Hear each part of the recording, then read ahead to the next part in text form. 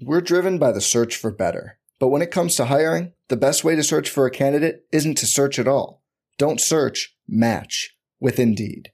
Indeed is your matching and hiring platform with over 350 million global monthly visitors, according to Indeed data, and a matching engine that helps you find quality candidates fast. Leveraging over 140 million qualifications and preferences every day, Indeed's matching engine is constantly learning from your preferences. Join more than 3.5 million businesses worldwide that use Indeed to hire great talent fast. And listeners of this show will get a $75 sponsored job credit to get your jobs more visibility at Indeed.com/Blue Wire.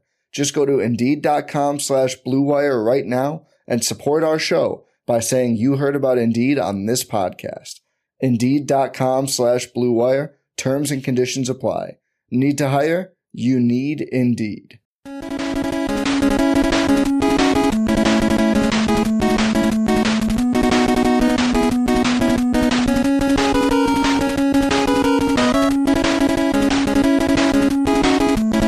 Welcome into the DNVR Gaming Podcast, brought to you by WGT Golf. Remember to download it totally for free today at DNVRGolf.com. I'm your host, Drew Priestman. Joining me for this one is AJ Haefele, fresh on an Avs hot streak, feeling good. The DNVR bar was lit up yesterday for that and the Buffs. You're looking smooth. I'm a big fan of smooth AJ. So, I mean, things are just feeling good. Yeah, it was, yesterday was a long day, but it was a fun day. You know, watching the Avs just absolutely embarrass the Wild like that. For the second straight game, I mean, it was such a message sent to Minnesota, like, go back and try again next year. It's quite enough of that. Thank you very much. Yeah. So, as I've been enjoying all of those things and the winning in Colorado, and hey, the Rockies haven't looked bad in spring training, been hanging out and following all of that. I also Ryan found Blade is legit. Yeah, I know. And I was telling people actually about the time that I told you I wasn't so sure about him, that he was one of the prospects. I was like, look at him go. What do I know? Yeah, that dude can make contact. I'm enjoying the Ryan Blade Colton Welker show. It is. Colton Welker we knew that was coming. Yeah, that was to be expected. One of the things I did manage to get in the last several days, though, I found a free 4 hours of time. Must be nice. The Zack Snyder. Oh, I'm not in season, man. you know the game. So true.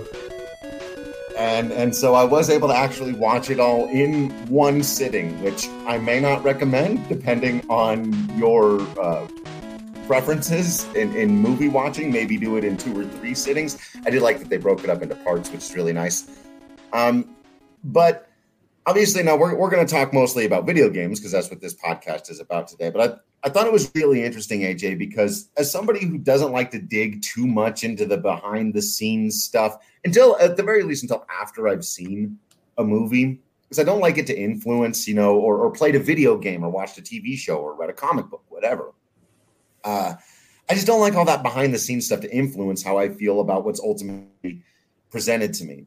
But in watching the Snyder Cut, I've never been more aware watching a different vision unfold than I was the first time I watched the Joss Whedon cut of this movie in theaters. And it just got me to thinking about how amazing it is, how different two people's kind of visions of what you might think were the same story or the same basic thing would be.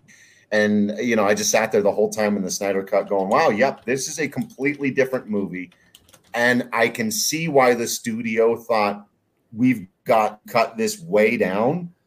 But I can also see why this ultimately had to happen because, I think it's just a reminder that when we get games and movies and TV shows, a lot of times we think of them as like one solid voice that everyone agrees upon and they give to us. And we forget that sometimes what we end up with is Frankenstein's monster of a thing that it's halfway between what the director wanted and what the studio wanted and what the writer wanted, and for all of its that push and pull that happens in those movies, man. I wonder like how many movies have been ruined because of that nonsense. You know, like it's so interesting because how many times do you hear about these behind the scenes stories after things are finished, where they come out and they're like, "Oh, the studio did that." How often has the studio ever been right? Right.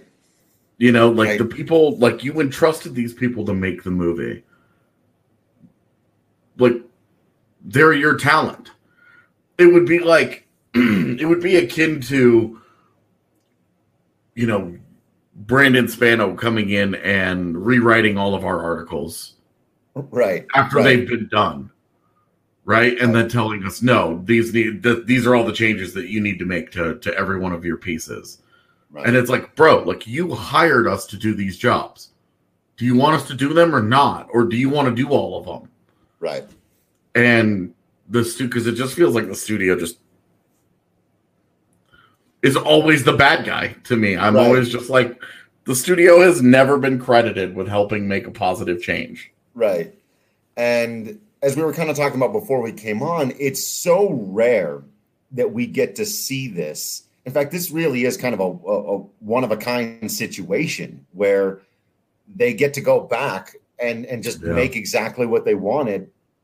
And then we, the audience, get to see. Therefore, if you compare the two things, you can basically see, you know, oh, the studio didn't think this scene was necessary because it was slow and didn't have any action and whatever. But then it gave you all the character development, all the things that you needed, so that when you go and watch the original Justice League, you're like, the biggest one I'll say, and I don't want to spoil it for anyone who hasn't seen it yet, because it's pretty new out there, but in the original movie, the villain has no motivations. He has no clear, he's just big, evil, bad guy who fell out the sky who's going to kill everything. And there is significant time devoted to explaining the motivations. That he has an arc. He has people he's talking to back on the home world and whole interaction with Darkseid and all of these things. And it's just like, I could see why the studio would think none of this is necessary to telling the story of our heroes coming together and winning the day. It just made it 1,000 times better of a movie. And so you're just like, God, like you said, all they did was cut out all the most interesting parts because they wanted the movie to be over. Yeah. I don't know. We'll see. I'll get to someday. I'll get to watch it. The ads have been playing every other day for a month already, and I checked the calendar last night. We have 7 more weeks to go. So we'll see if I can find some free time in there. Yeah. But like I said, we are here to talk. That's all we'll do specifically on the Snyder Cut, especially because it is so new, and I do want to give everybody a chance to watch it if you want to. Yeah, but it's just a jumping off point. We're not here to actually talk about it itself. Right. It's that philosophically speaking, it's just such an interesting concept that you would go back and fix the mistakes and come away with what is almost universally considered to be a much, much better product. And so we thought we would take that principle and apply it to some video games over the years that could use a little glow up, could stand to get this kind of treatment. That if only, you know, the studio would just throw a bunch of cash at them and then let them do whatever they want and not, as you said, you know, micromanage the whole thing. So yeah. I've got a few here on a list that I'm just going to throw at you, AJ, and get your reactions to some of these. And yes, I'm old. I do think one of the things about this is some of the older games that people have never gone back to. So that was just naturally going to happen. Okay, so I'll throw one at you. Beyond Good and Evil. If you recall this game. That's an old school game, man. That's an old school game where like taking pictures and there's a lot of politics and there's a kind of a weird futuristic dystopian landscape, but it's one of those ones that I think there was a game whose ambitions were much bigger than like the gaming industry would even allow for it to be at the time. And so I'd love to see just a full blown interpretation of Beyond Good and Evil. What would you want for it? That's really interesting. Yeah, because I think you almost have to go open world with something like that these days. I think, and that's one of the points. I think it had ambitions to be an open world game before the technology would really make that possible. Yeah.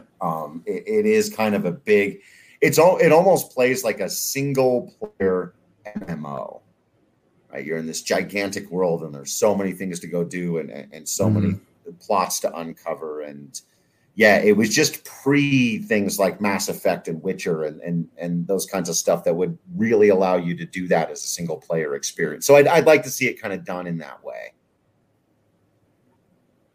Okay. I'm good with that. I'm curious how many of these the old franchises that we can dig into where we want to see modernized versions of them end up with us just being like, we'll just make it open world. Yeah, I mean, and I'm not even the biggest fan of right. I hate that crutch in gaming. I do. Where it's just like, oh, we'll just make it open world. Think of all the possibilities. Well, okay, now you've made an open world. Now you got to make a good game out of it. Yeah. Yeah. Well, I'll go completely the other direction with this next one then. And we had talked about this. I know you're not as familiar with it, but there was a fighting game I played on the PlayStation 1 back in the day called Bushido Blade. Those of you out there, you'll know. And it was a unique idea that I haven't seen since. You know, almost every fighting game that you play, there's the health bar at the top, right? And you can do all kinds of damage. It gets wild, man, in Injustice. Like you're like throwing people through trains and stuff, and you know it just does however much damage to the bar that it does, and then you can finish them off with like a punch to the kneecap, right? Because they've only got that much health left. But it's a sort of a conceit to fighting games that we've all accepted. But Bushido Blade, it tried to play like a realistic fighter. The basic idea was you both got swords. If you get stabbed in the head once or in the heart once, you're dead. If you get stabbed in the arm, you can't use that arm anymore, the leg or whatever. And the fights would sort of play out. It was a long kind of standoff until somebody landed the one critical blow. I'm picturing some like Monty Python nonsense here. What? Yeah, where the guy doesn't have any arms anymore, but he hasn't been critically wounded yet. And you're just like, just but a scratch. You're dead. No, so I've actually struggled with some of these realistic like combat games because I don't know if you ever played it, but like Arma was the realistic FPS where they tried to, as closely as they could, recreate proper shooting mechanics. And so when you were shooting over distance, you had to configure, you needed to factor in wind and, you know, all the stuff that you have to factor in, you know. Right. Clearly, me, an expert marksman here, very comfortable talking about shooting firearms. But it like I tried playing through it, and I was just like, this isn't fun. You know, like as much as I don't like the Call of Duty or the Battlefield, like, all right, give me my loadout and send me in, Chief, and I'm gonna run into a huge battlefield full of dudes, and I'm just gonna, and then as soon as I die, I'm gonna come back and I'm just gonna go do it again. Yeah. This is all I'm gonna do. You know, I just as much as that like wore on me over the years, the realistic one was also like, wow, this is incredibly boring. Yeah. It's been so long since I've played it. I'd have to, I don't know by my modern standards if Bushido Blade would still be fun. I just remember for whatever reason that one seemed to pull off the mechanics really well, or at least as well as it could at the time. I think it'd be interesting to see if someone could do a decent job of it, but I'm with you. That's a tightrope to walk.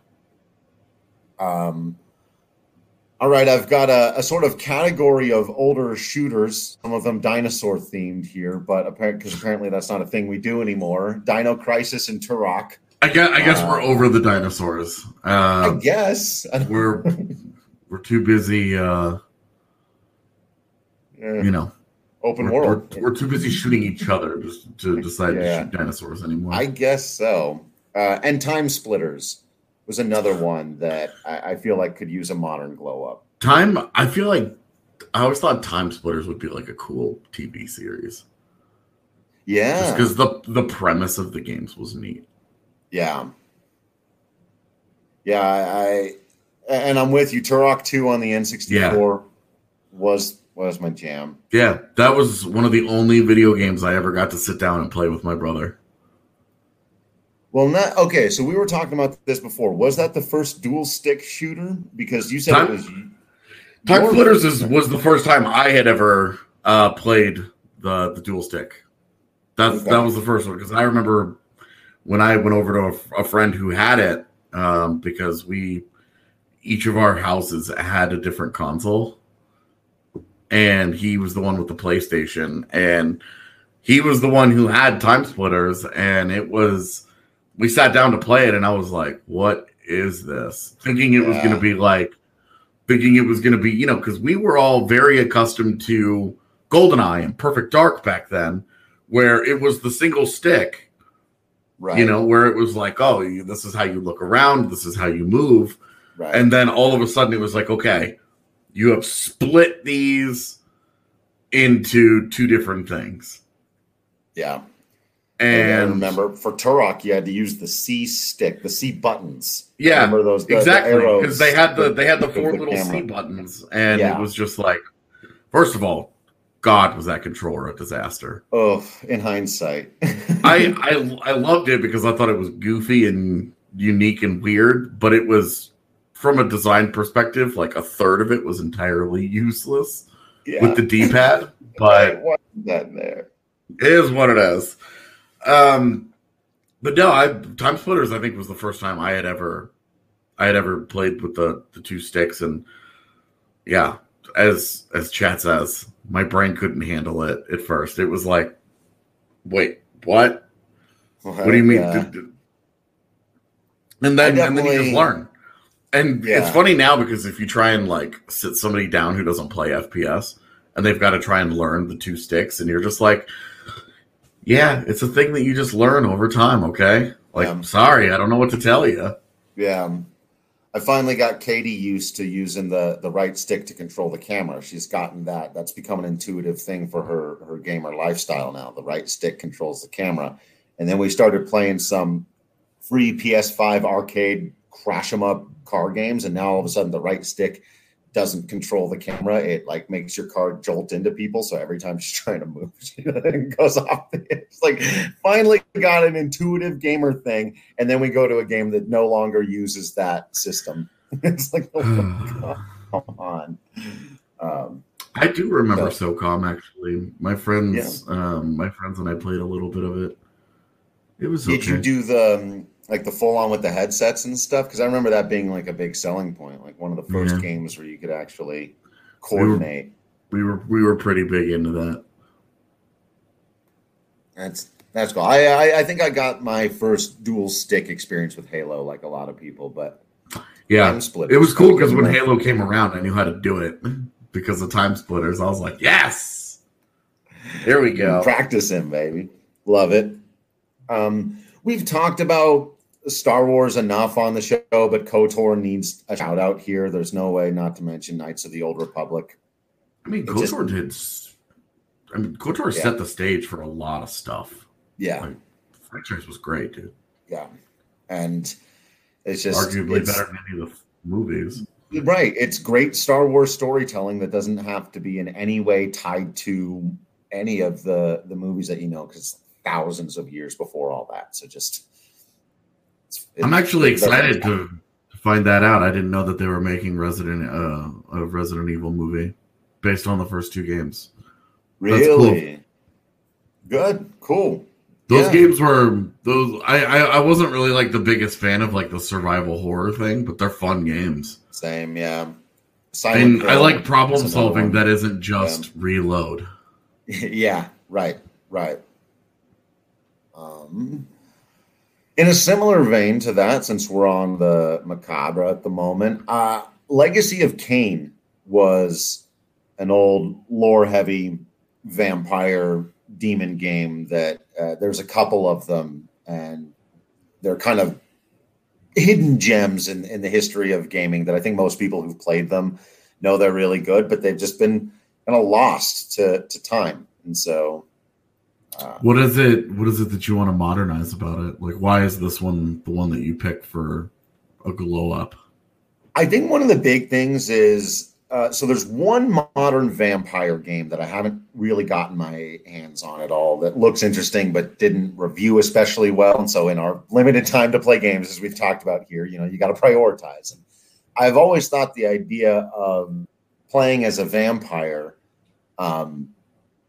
it made for a really good premise for a video game, and it's surprising that there aren't a ton of particularly good ones. There's plenty of great games where you kill vampires. We can talk about those in a minute, but flying around and being stealthy and sucking people's blood and finding ways to stay alive and dealing with the moral consequences of what that is and choosing, can you manage to only drink the blood of the bad people or whatever. It comes with an interesting moral dilemma for playing a game that I think is, and then on top of it, those Legacy of Kain games have a ton of lore that I find fascinating that, again, it would be interesting, getting into the morality of it where you could have kind of like the Mass Effect Renegade Paragon system. Yeah. Because if you got into that where like you actively try and play the game where you try to only go after bad people and the people have like a score, that you find out after you kill them. You can only do so much research or whatever. And like part of the game is like you like stalking these people and trying to figure out, can I feed on them or not? Right. And like playing the game in that way and then having consequences for the decisions that you make. If you're trying to only go after bad people and you get a good one, there's got to be a consequence there. It can't just be like, well, I feel bad about it. Right. Totally. That could be kind of actually a cool premise for a game where you have like a morality based system where, if you're evil, and a lot of games have started to do this where if you roll into like a town and you kill all the townspeople, you get a reputation. So the next town that you roll into, they attack you because they're like, no. We know what happened to the last place that you smoked. No, don't come in here with that.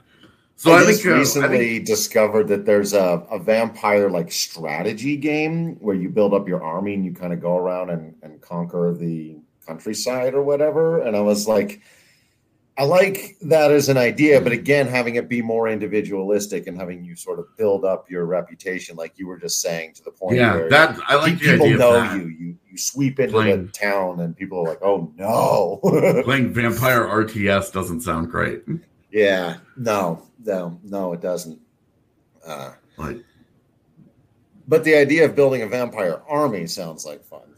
But also killing vampire armies sounds like fun. Now, this is the one exception. I try to stay away from too many things where they're still making modern versions of it and people still love them or whatever. But Castlevania was my one exception here because it's been since like 1992 that we've gotten just a Trevor or Simon Belmont versus Dracula Castlevania game. And I think it's time, AJ. I think we need that full, especially now that it's been like fleshed out in the TV series. Like you can take so many of those elements and basically combine what they've done with the show to add all of this extra lore to it and bring these characters together, but give us modern gameplay and dungeon design and all that. Like, I don't know why this isn't.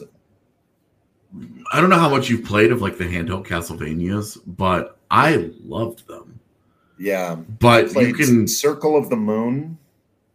You can really make the argument though that they didn't really evolve very far because those original Castlevania games were basic platformers, right? And then you go to the handheld games, and while there are a lot of elements that got thrown into like the the roguelite world that we live in now. A lot of the dungeon design and the hopping with the mini maps and the different powers scattered throughout stuff, Right. like it really set the tone for what a lot of games do now.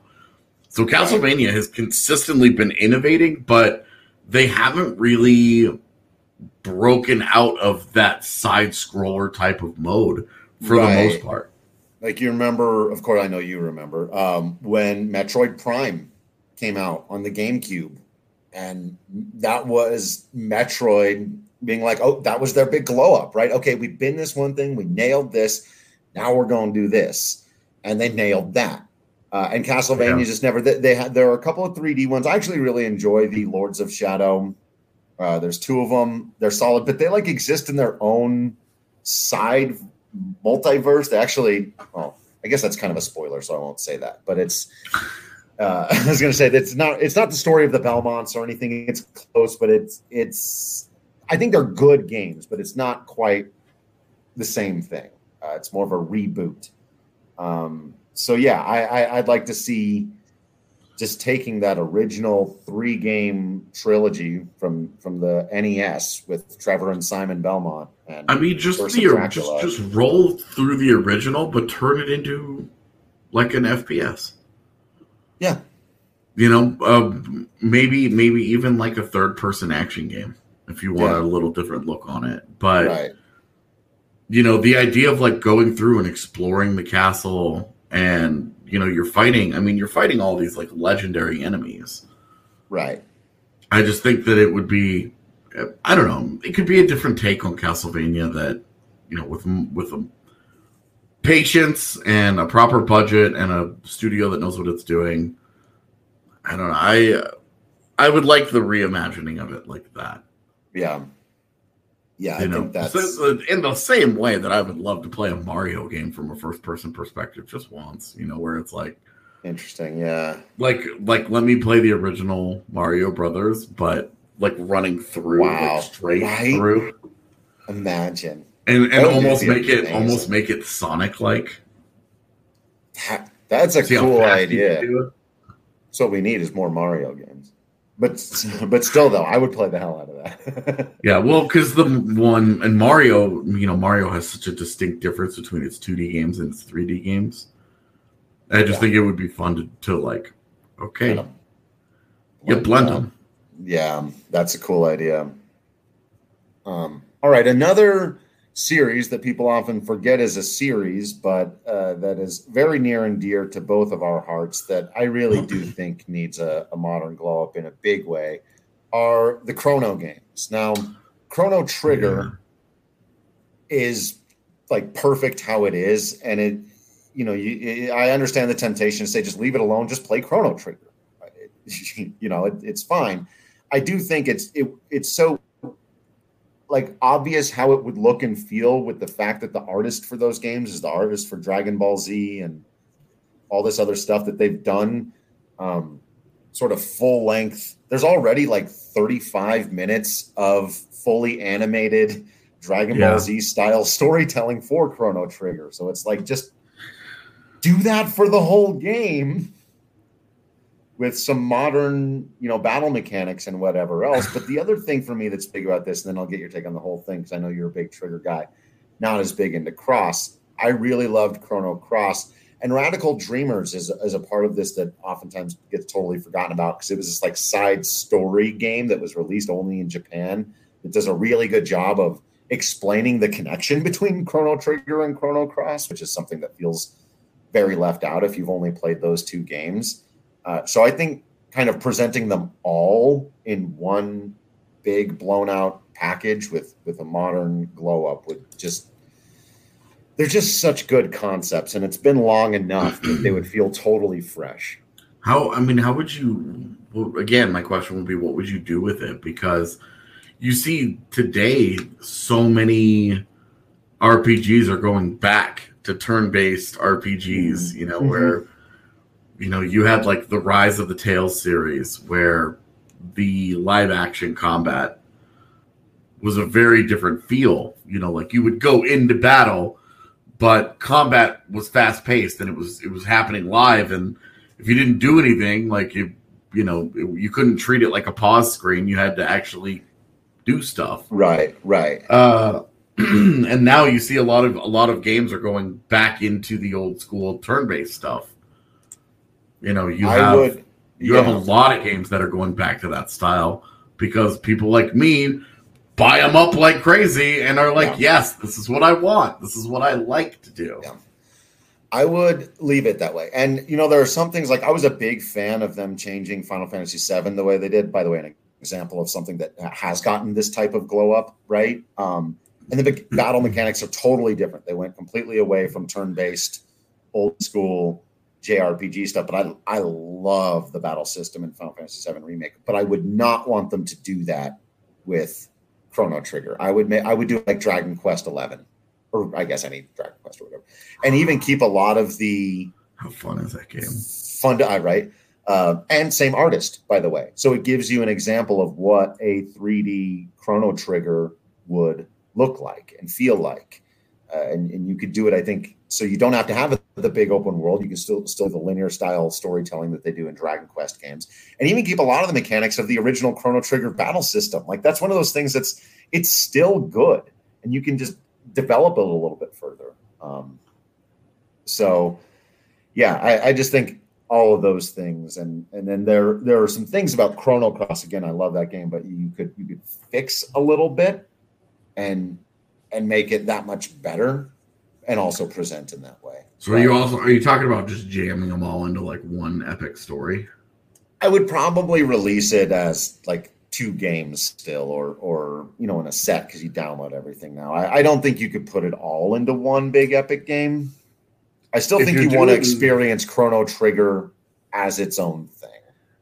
If you're doing that, what about a reimagining of Final Fantasy VI or Earthbound? Yeah, and that's the other thing. Is pretty much Secret of Mana. Final Fantasy games, any old 2D RPG, Illusion of Gaia, Breath of Fire. Actually, I think Breath of Fire. This is a game where you turn into a dragon. Yeah. Breath of Fire, I think, would be phenomenal as a glow up. That series lasted into the PlayStation and then just fell away, and I have no idea. You mentioned Secret of Mana. That's another one. Romance. Secret of Mana was notable because you and your friends could play together. Yeah.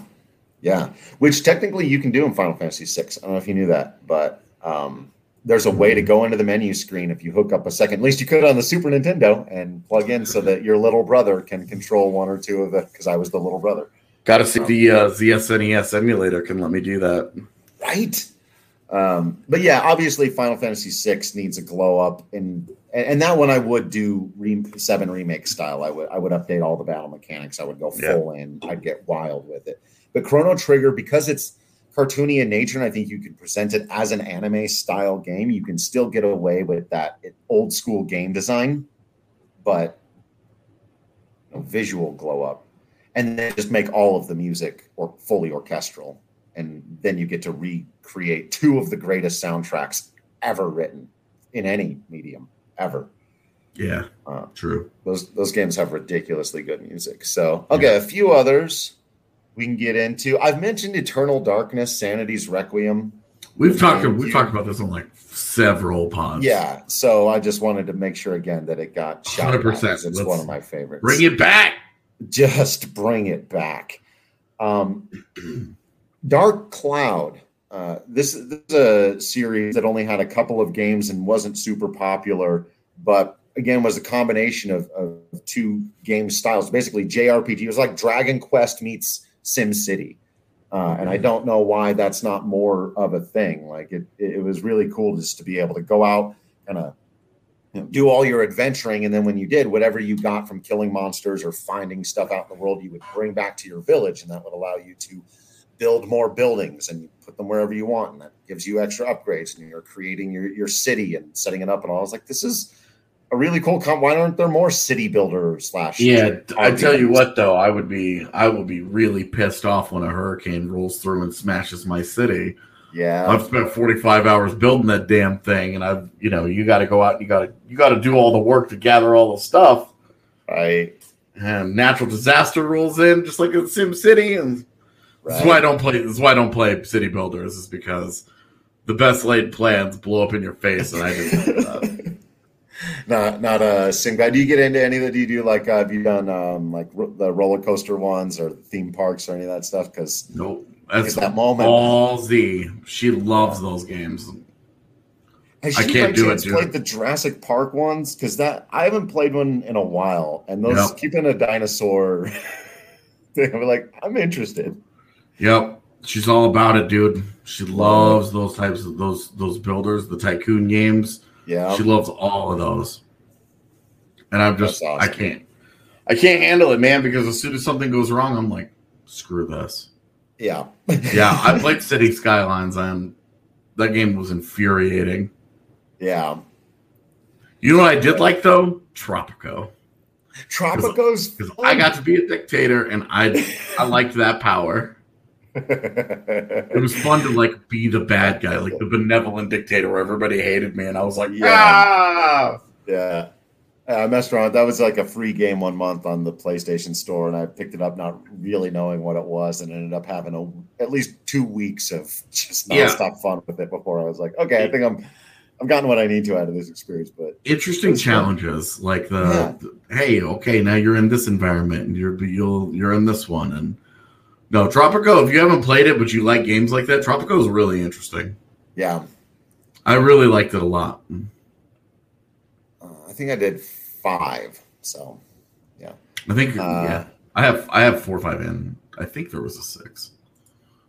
Another game that's been mentioned on this podcast before, but still, Zombies Ate My Neighbors. Just a great one-off. Yeah. It's like, you know? And why if you want to talk about a game that is hard. Yeah. That was built for those old school gamers. Yeah. Go and play that game and see. Like, fire it up right now. Because if you don't know what you're doing, that game doesn't teach you anything. No. It is total trial and error. So some updating of it could be nice, because it would be nice for them to actually tell you what the hell is going on. What the hell is going on? I had Psychonauts written down until I remembered that they just did some sort of sequel or update or something to it. Now, they had to crowdfund that thing. So, again, I think it'd be nice to see a full blockbuster AAA Psychonauts, but... Yep, I have it. Yeah. It's good. I haven't played the new... It's good? Yeah. Psychonauts rules. It's just worth mentioning then. One of those things where it's one of those games where not everybody has heard of it, but the people who have and who have played it all loved it. Yeah. Yeah. Universally loved by those who played it. Similar, by the way, actually, that's a great segue into Suikoden or Suikoden. I've never known 100% how to pronounce the name of that series. I played the first couple of them. These games are actually so rare. This is one of those things that you did when you were selling games in college when you were desperate for money that I really wish I hadn't done, because I'd sold my physical PlayStation 1 copies of Suikoden 1 and 2, and each of those are worth like $150 on their own now. But these were, again, sort of, I guess I liked these combinations of genre games that don't really exist that much anymore, because it was another RPG type game, but it was also a big war strategy element game, and told through multiple perspectives, and it had all of these interesting elements to it. Each game, there are like 102 or 101 playable characters that are just spread throughout this giant world, and you can find all of them or most of them or just some of them, and there's just a whole lot of freedom to it that, again, may not seem as unique in a modern day where we have MMOs and open world games that kind of give you a similar experience, but it was I think there'd be a way to do it in a modern setting that would still be unique. And again, it's one of those people who know those games were really, really fun, and a lot of people just have no idea what I'm talking about right now. It's fine. Last couple of games that I wanted to talk about were more recent ones that actually have had this done. And actually, where was the comment earlier from Steven saying Mass Effect Andromeda, even though it's newer, could maybe already use a glowy fix-up? How do you, is it beyond being fixed? Is that the vibe I'm getting back here? I'm not drunk enough to get into Andromeda. Too early in the day for Yeah. Mass Effect Andromeda conversation. There were a lot of problems with that game. Just a lot of them. It really, like... it should just get scrapped.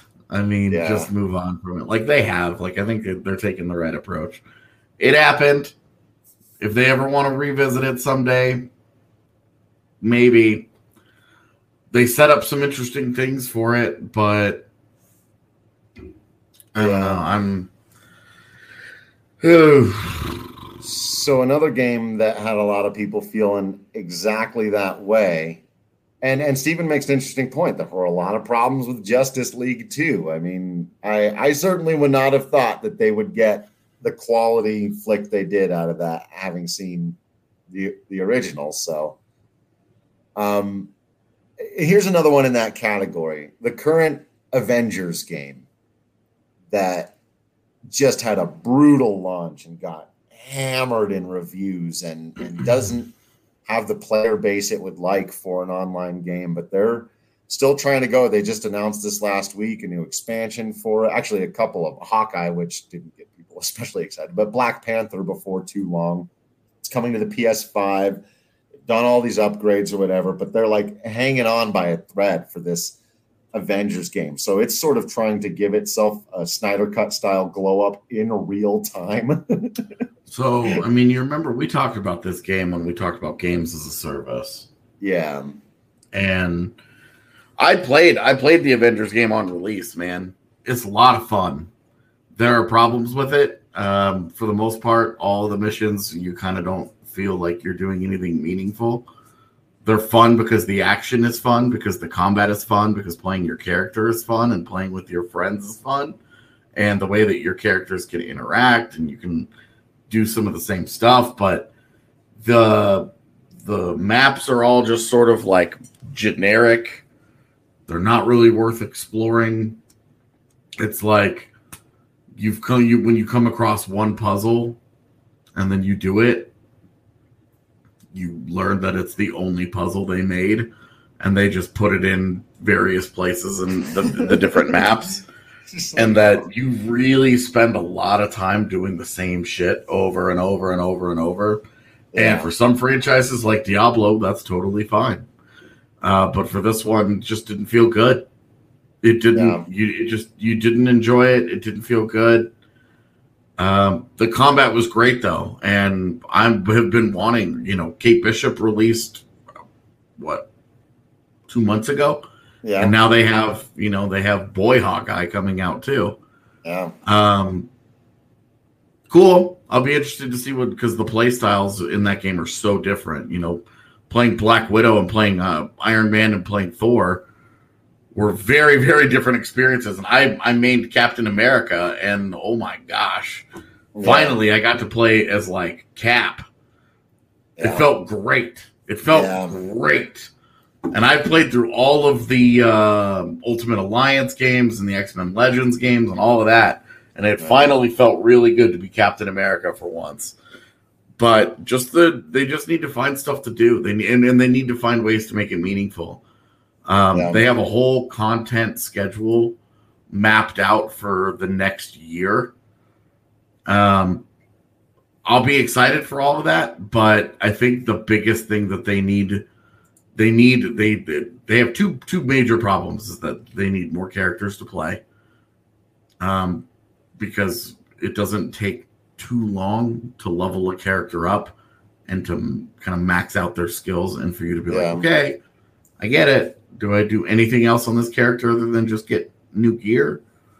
And then they need harder content. They need a true end game at some point. They need something, they need a raid or a dungeon or they need something bigger for its end game content. So there's a lot of work to be done, but the bones of a great game are there. So it'll be interesting to see if they can survive over the next year I'll be interested to see, because they've made a really, really good game in a lot of ways. They just have to finish it. Yeah, that feels like almost the perfect analogy to the movie that we're comparing everything to today, because it's just like, yeah, like, so I'm obviously a huge comic book fan, right? And even though I'm a little bit more of a DC guy than a Marvel guy, I've never seen it as a competition. I love them all. I'm whatever. So I'm a huge Marvel fan. And Square Enix is my favorite video game company by far, right? I should be the exact target audience for this thing. And the fact that I haven't played it at all yet, because just the reviews were so bad and the glitchy stuff that I was seeing, and I want to get into it. I would very much like for this to be a good game. So like you, I'll be paying close attention over the next year or so, because it gets to the point where it's like, yeah, there's a strong player base and this is going well and they fixed all the glitches and there's lots of characters to play and all that stuff. Then I can maybe justify, once this next baseball season ends, dropping $60 on a game and, paying for that experience stuff. Because sounds great in theory. Yeah, it's also a game that it's big time if you have people to play with. Yeah, because if you're playing it by yourself, and it's meant to be played with other people. Yeah, you're not meant to. There's a campaign for you to play through it solo, and the campaign is designed really, really well. It's a lot of fun. Because it allows you to really flesh out and get to understand how to play with each individual character. But if you're going to play through the multiplayer stuff, man, you got to have people to play with. Otherwise, it just sucks. You're just in queue playing with randoms that you can't talk to, and it's just, ugh. Well, maybe if it gets popular enough, we can set up a DNVR squad in the Discord chat for the gaming, and we can all go out and be Avengers together. Because again, who doesn't want to do that? Yeah. That's such a fundamentally good premise. Get with your buddies at DNVR, hop online. You got the Hulk, I got Cap, you got Iron Man. You're going to be Black Widow. Let's do the thing. Like, that's just, I want to do that. I want to do that with all you out there. So Hulk actually feels really fun in that game too, because he's just like this big, like, he picks people up and he throws them and he smashes them into stuff, and he spends the whole time stomping and roaring, and it's just like, yeah. I mean, No Man's Sky is kind of where you hope it goes, right? That's the dream, right? Yeah, the game is a service. You want it. Their vision for it is that it evolves into something special down the road. Right. They just need people to stick with it in the meantime. Or what they do is, their players bail on it, and then they very quietly just keep making it behind the scenes, and then one day they have a relaunch of it, and it's like, boom, and they could do what Final Fantasy XIV did and literally just blow up their world and then start it again. Just have Thanos arrive and snap the original Avengers game out of existence and reboot your world, launch it again, but fixed. There you go. Right? Give an in-game reason for it. So the last one we wanted to talk about, I wanted to give you an opportunity to give us an example to maybe be followed here, was XCOM. So XCOM, anybody that's familiar with my gaming preferences knows I'm a huge XCOM guy. But XCOM was a game, from the early 90s that just was popular, and then it just disappeared. Firaxis brought it back a couple of years ago, and the first one was really popular. They doubled down. They made a great sequel. And then they made arguably some of the best DLC that's ever been made in the second game. It's exactly what I think DLC should be. It's perfect. It's excellent. It makes the game better, makes the game more replayable. It adds a bunch of meaningful stuff. It kicks ass. It's all good. And then they made Chimera Squad, like this little side game for $10 that they released a week after announcing it was even in existence, and let you play as a bunch of enemy races, which a lot of us think that it was a test run for XCOM 3. And that's a perfect example of, they took an old idea, they made it new, they made it modern, And now there's a bunch of these tactical RPGs coming out these days because XCOM was as successful as it was. Now they're cool to make now. Yes, right. So it's right. Like it went from not cool to cool. Is that? I guess that's the basically what we're trying to do here, right? Is talk about. Yep. So yeah, to wrap up and slightly address the one of these comments here in chat. You know, I think one of the reasons I love the Snyder Cut beyond what the movie was, the fact that it exists, that the Snyder Cut exists, is that I hope it helps to break us a little bit out of this notion that movies or TV or video games, whatever it is, have to be presented a certain way. That it has to be one exact thing, right? There were a couple of weird things, like he presented it in 4:3 format, for example, people talking about the length of it. But when you watch the movie, you very easily see, okay, yeah, I get why the studio took a bunch of stuff out of this because it's long. But then you start realizing they were just taking stuff out with no care for what it meant for the characters and the development and the psychology and the ethos and the themes. They just wanted it to be shorter. And I would 1,000 times over rather have a 4-hour fantastic movie than a 2-hour movie that takes up less of my time but sucks ass.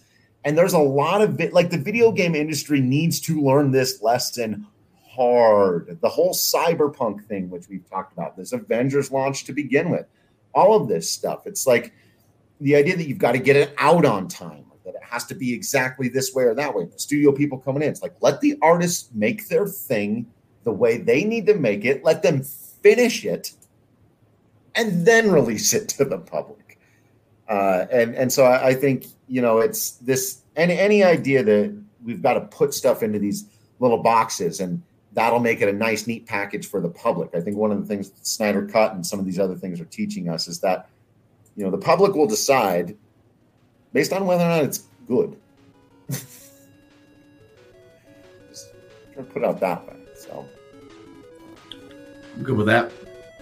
I'd like to see all this stuff done. I think it'll be a nice age if we can put a little more power into the hands of the artists. So this has been fun. Let us know if we missed anything that y'all feel like really needs a glow up these days, that it needs to be, you know, re-edited or redone or just made whole again. The games of the past, the games of the future. It's all fun out there. We're having fun. Make sure you're following us on Twitter, DNVR_gaming. You're subscribing to the DNVR Gaming podcast. Follow us on YouTube, all that good stuff. Liking, subscribing, sharing, tweeting, chilling, playing games, and hanging out with us in the Discord channel if you are members of the DNVR family. We really do appreciate each and every one of you for hanging out with us today. For AJ Hafley, I've been Drew Priestman, and we will see you next time.